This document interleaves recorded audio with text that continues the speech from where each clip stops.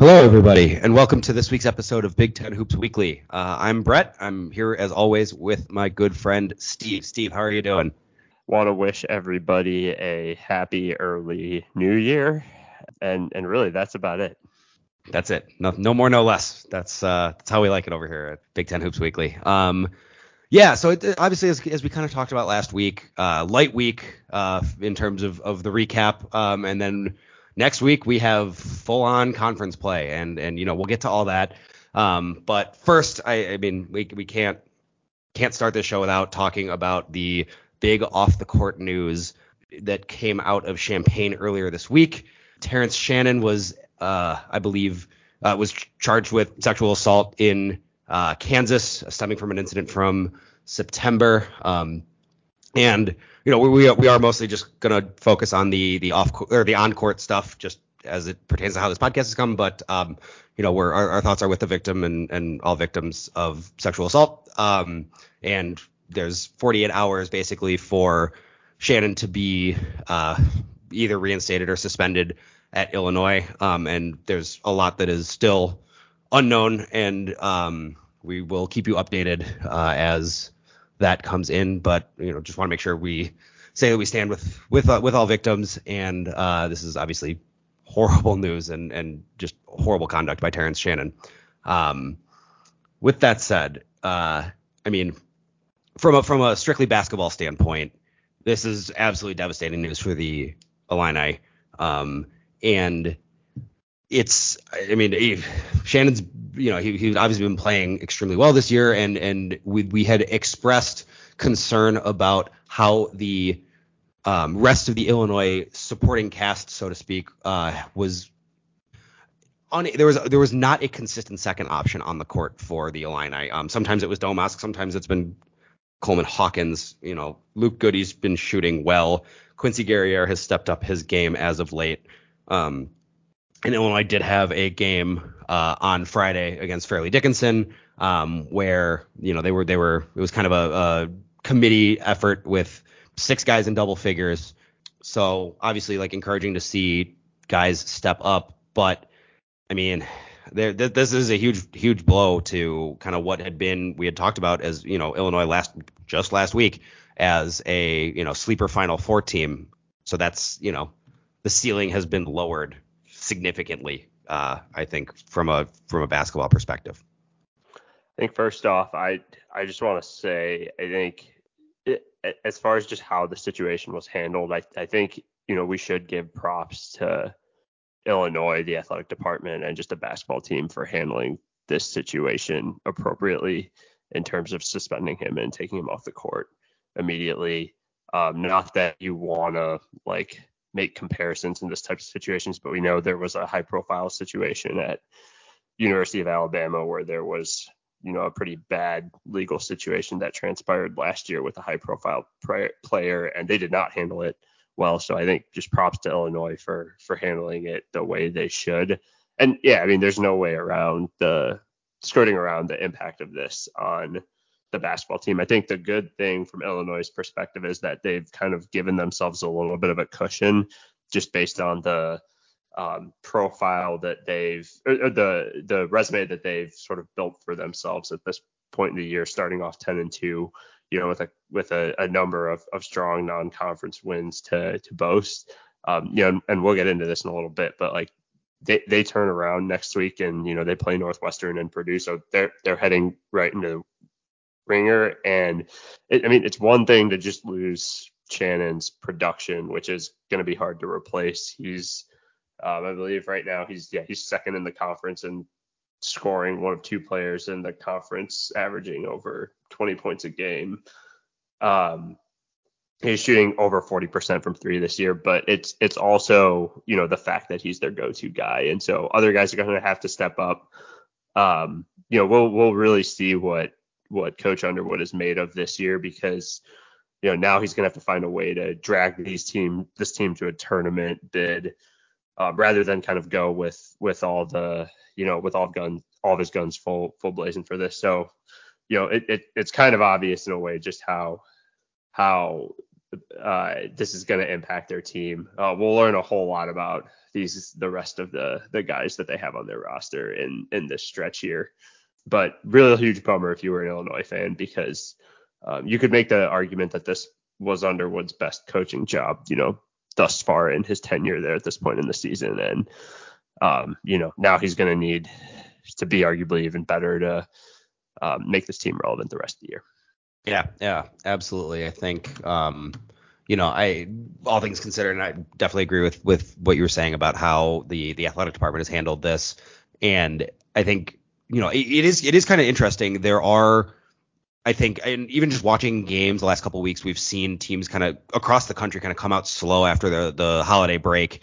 I think the Creighton Marquette game today was a shining example of two teams that just played like crap all game.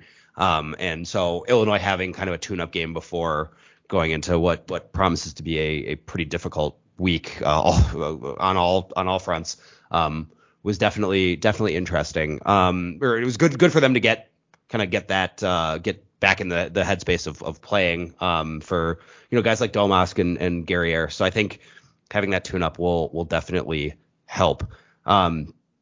So lots more to come on that as we move into January.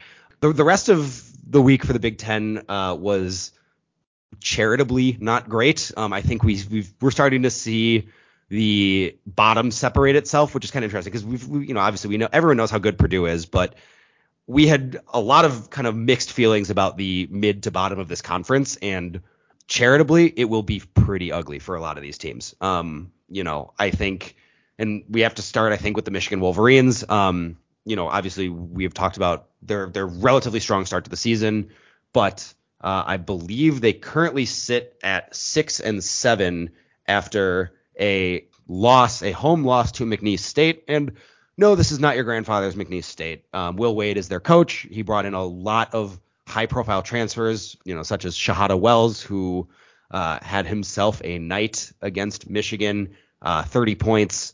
And, Michigan was able to get a little bit more offensive production kind of across the board, which is good because we've seen kind of it's been the Doug McDaniel show on offense.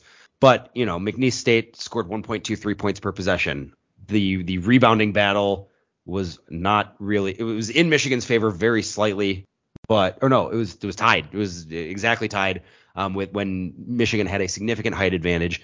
And I mean, this Michigan defense is kind of a disaster. And there could potentially be some more bad news to come, but we won't speculate here. But you're looking at a 6-7 Michigan heading into the new year.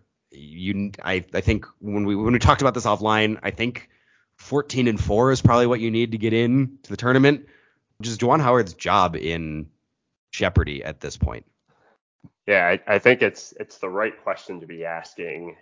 I think at the end of the day, it would really have to fall off the rails for them to fire him this year. I think in some ways you have the built-in excuse that because he was out with the heart issues for the beginning of the year that he couldn't really, like his imprint really wasn't on the team for, from start to finish this year. But I think at the same time, a counter to that would be, well, this team looked like world beaters their first sort of 3 to like 5 games of the year. They were, I think, one of our week 1, week 2 early surprises, especially after they got that early win against St. John. And it's only really gotten worse as he's become more involved. And it's really only gone downhill from those first 3 games. I think the thing that's shocking to me is what you talked about on the defensive side. I don't know if this team was ever like an elite defensive team under Juwan, but I mean, it continues to get worse. And I think the thing that's a shame about that is their numbers on offense like aren't awful. Doug McDaniel continues to put up great numbers. He didn't have the greatest game against McNeese, but he's putting up big numbers and big wins. He had 8 rebounds against McNeese, which is a testament to what's going on with their team rebounding. But he's had multiple 30-point games this year. They've gotten contributions from Namari Burnett and Comwood throughout the year. Even Terrence Williams put up 20 in this game against McNeese State. I think the biggest head scratcher of the season so far has been Terrace Reed, who has not been able to be dominant defensively in the way that a lot of people thought he'd be, and his offensive production continues to go down. So I think with this game, proper context is necessary, right?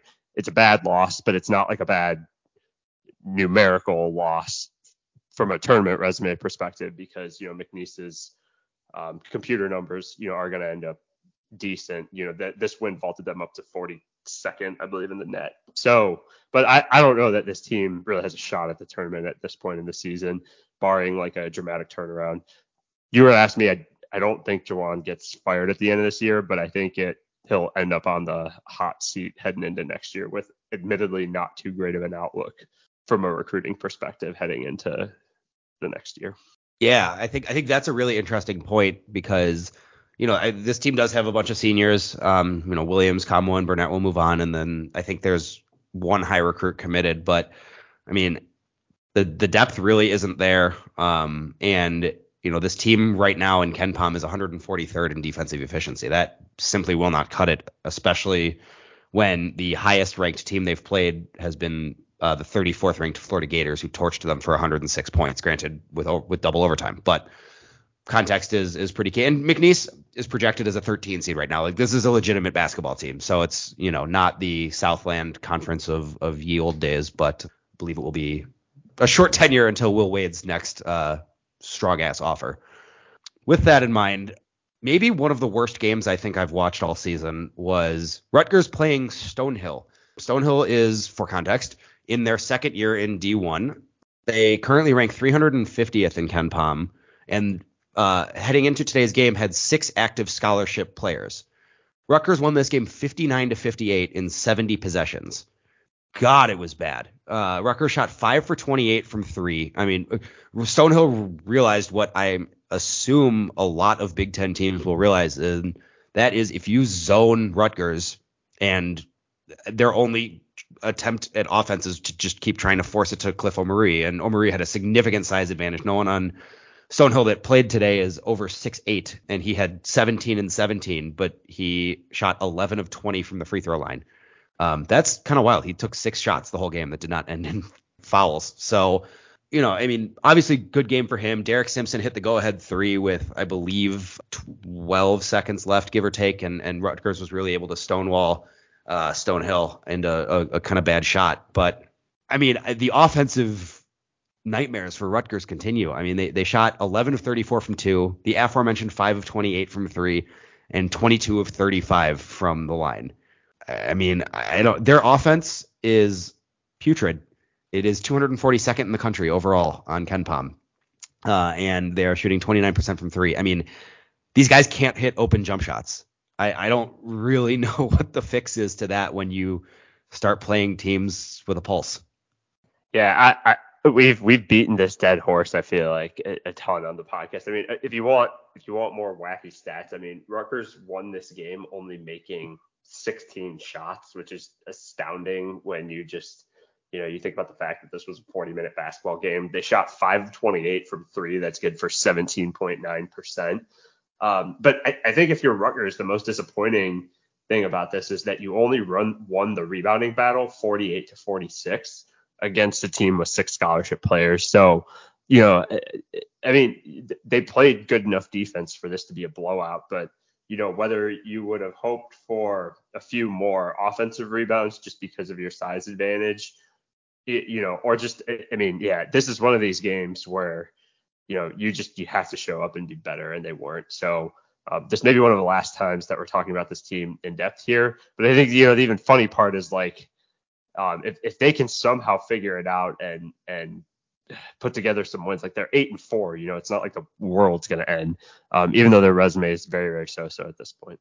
Yeah, there are no good wins, but there are, I mean, Princeton's 57th in KenPom now, so it's not like there are a ton of bad losses. There aren't any bad losses, with Wake and Mississippi State showing kind of a lot recently. So it's got to be, I mean, I'm not going to pretend to be a sports psychologist, but it's got to be mental at a certain point. If you're just missing that many open jumpers, it'll really kind of take it out. I mean, the good thing is obviously, they were able to hit the winning shot and make that stop to get out of there with a win and what would have been a just horribly bad loss. So it's not, yeah, like you said, not the end of the world, but as I mentioned earlier, teams have shown up kind of repeatedly to this first game out of the holiday break, just not fully with it. So maybe it's a little bit of that.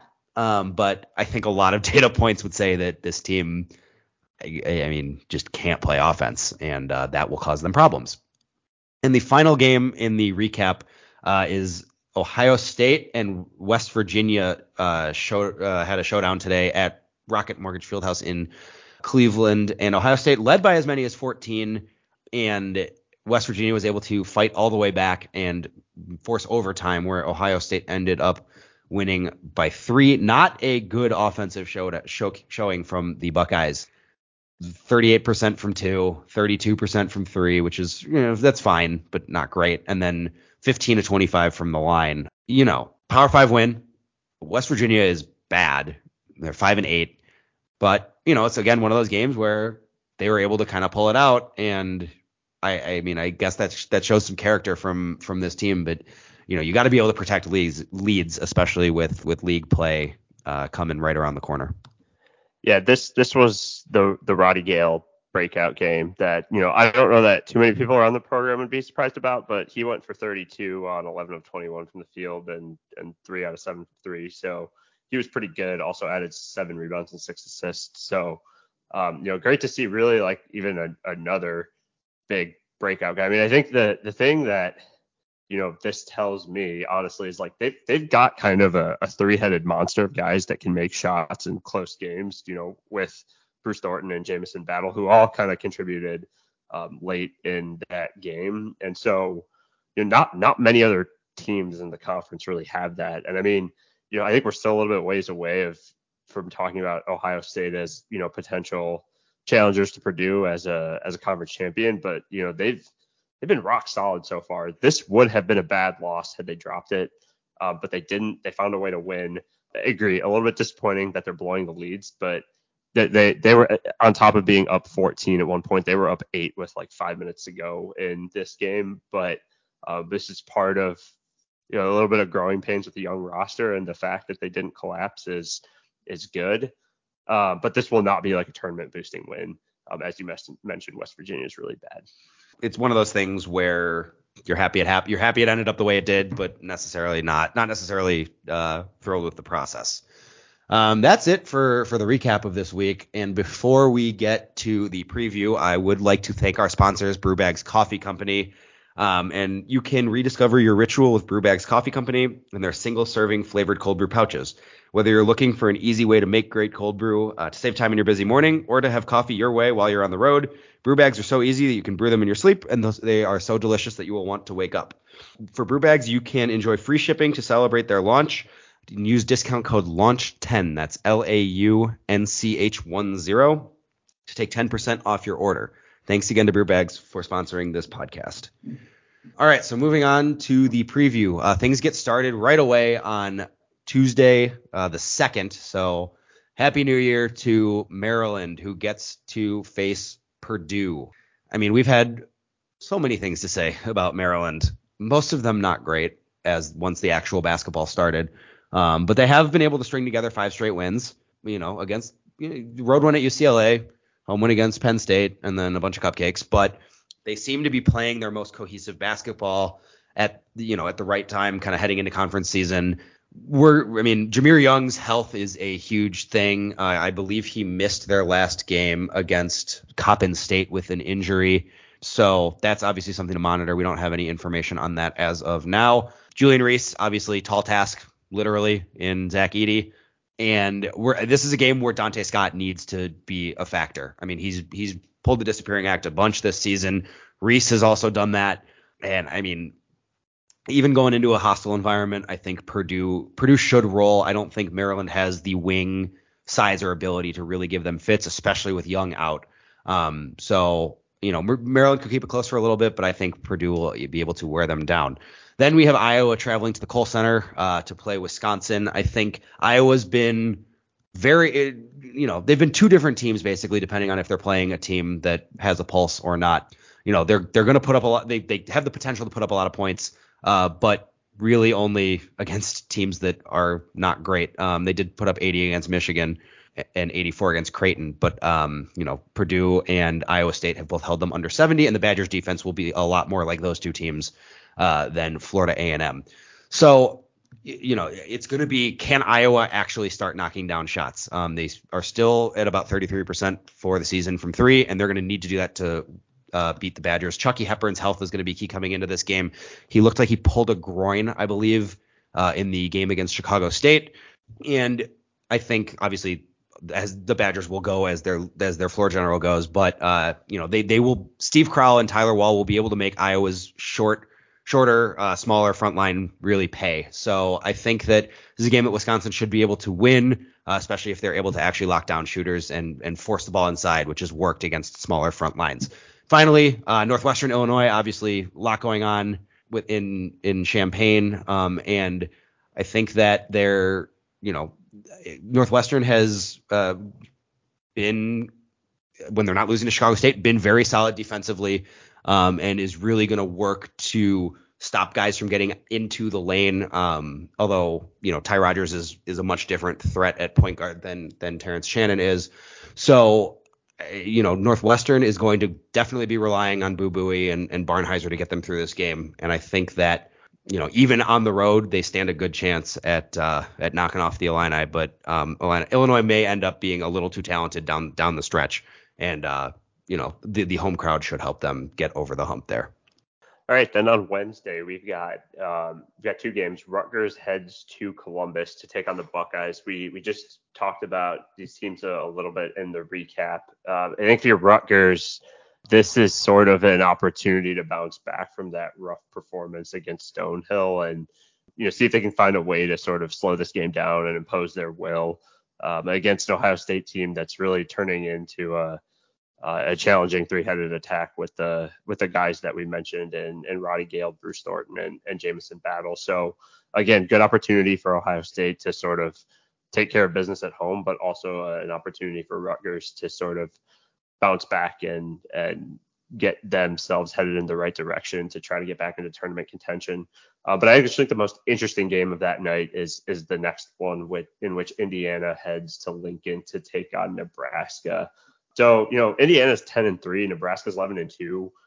So, teams that have put together strong, profiles up to this point in the season, but really, when you peel back the onion into those profiles, they're sort of anchored by a lot of quad 4 wins. Nebraska has 8 of their 11 wins against quad 4 teams. Indiana's got 6 of their 10 wins against quad 4 teams. In fact, Indiana only has one quad 1 or 2 win up to this point in the season, which is why the computers don't really like them. So good opportunity for each team to pick a win there. I think this is going to be really, really tough for Indiana, going into Lincoln. That fan base is fired up at the potential of finally having a team that can sort of hold their own for a tournament bid. And I think they're for real. Indiana's defense, which we kind of I thought they'd kind of have to lean on that defense a lot this year, just, given the lack of offensive talent. And it hasn't been that good the last couple of games. So against not great competition. So I think there's a chance that Nebraska actually blows the doors off of them and really sends a message to the rest of the conference. Yeah, definitely interested to see how that one turns out. Thursday, a couple of very just interesting games schematically. I think Minnesota goes to Ann Arbor, and feel free to tell me if I'm wrong. Michigan cannot lose this game, and it's a bold proclamation for December 30th. We are not even into the new year, but I mean, Michigan's got to right the ship, and Minnesota has a pulse recently. They've won 5 in a row, including that very weird game against Nebraska, and they've been taking care of business. They've blown out IUPUI, Ball State, Maine, so like not your murderer's row of competition, but for a team that we were worried about having 10 wins at all, they're 10-3. There's good for them. Dawson Garcia is finally healthy, and I mean, with Terrace Reed's penchant for foul trouble, that's a matchup to watch. They've taken a little bit of a step back. They tied the rebounding battle against Maine, which is not a good sign. So I think whoever ends up with more rebounds will probably win this game, because it will not necessarily be a defensive masterclass, to say the least. I think Michigan will be able to get the win, but this is looking a lot more iffy than it did a couple days ago. And then the second game on Thursday, we have Penn State going to Michigan State. And, we had talked a lot about Sparty's shooting. The overall numbers for the season still do not look great, especially from three. But, they were able to dispatch a good Indiana State team by 12, put up 87 points, 1.2 points per possession. So above their season average. And, they shot 6 of 17 from three. So they're figuring out how to get baskets without necessarily over reliance on the three, which is, a good amount of what we saw earlier in the season. So, Tom Izzo's getting his stuff together. They still are not very deep. They only played eight guys against Indiana State, and Penn State has a couple wins in a row. They're playing with a little bit of confidence, but still, just based on talent alone and the fact that this game is at Breslin, even with the students out, this is a game that Michigan State should roll. Then on Friday, we just have one game, and this was billed as sort of a top 10 marquee, nationally televised matchup even as of a couple days ago. But, with Illinois heading to Purdue on Friday, I think this game has a completely different complexion sort of after the Terrence Shannon news, which we've talked about in multiple instances. It really starts and ends with, will Illinois find a way to slow down Zach Edey? And if they do, can they hang with the strong guard and wing play that, Purdue has as secondary scoring options? I think the answer is no. And I think Illinois, again, I think there's a real risk that they could get run out of the building here. Like I mentioned earlier, this is where we find out about, Brad Underwood's chop as a coach, and can he keep this team together?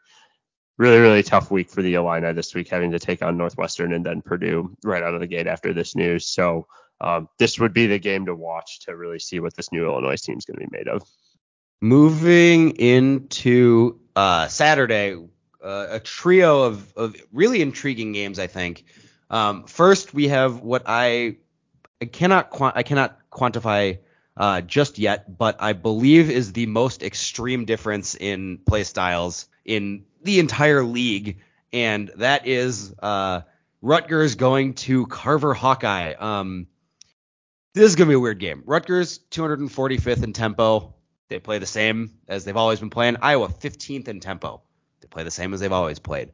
So it's going to come down to whether, Rutgers can force Iowa to operate in the half court and actually make them run sets and run their offense, which they're not very good at, and then figure out how to manufacture enough points to win, which Iowa doesn't have a great defense. So, but Rutgers has an abysmal offense. So it's stoppable force against movable object.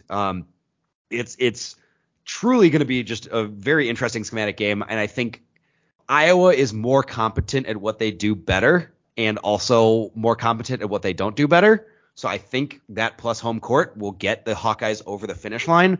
But, I mean, if they're not hitting their shots, they might score 40 points. And Rutgers is at least capable of probably capable of scoring 42. I think, again, Omarui should be able to have another big game against Iowa's front court.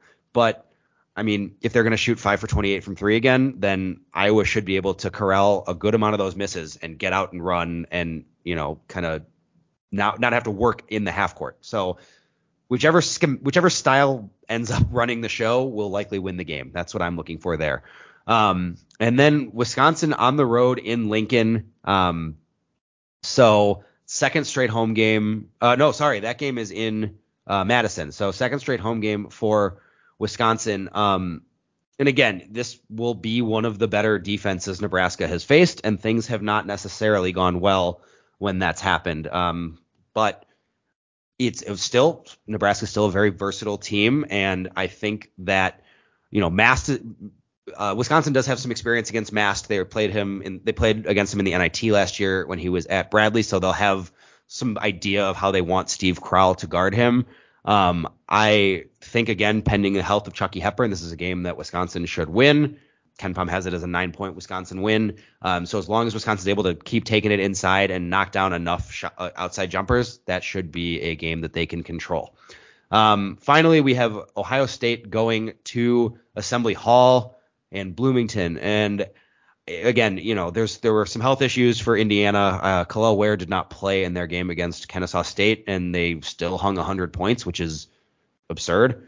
Malik Reneau has really been stepping up offensively, but I think that bigger front line of Ohio State, Okpara and Key, will be able to give Reneau and Ware, if he plays, some trouble. And I think that Bruce Thornton going up against Gabe Cupps is borderline unfair. I think Thornton will really be able to kind of get into the lane and distribute with ease.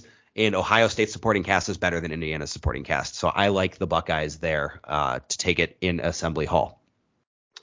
Then 3 more games to finish out the week on Sunday. The only one with an announced tip time is Michigan at Penn State. That game's at the Palestra.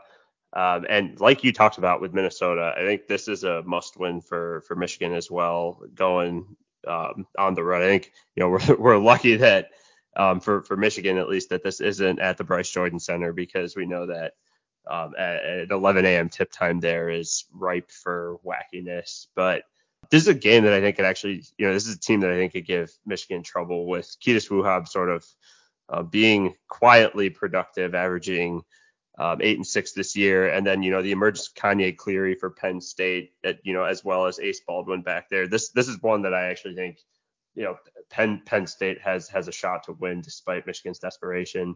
And then 2 games with unannounced tip times, I believe, waiting for the final week NFL schedule to see where the TV sort of times align. Michigan State goes to Northwestern, where I believe they've lost in Evanston 2 years in a row now.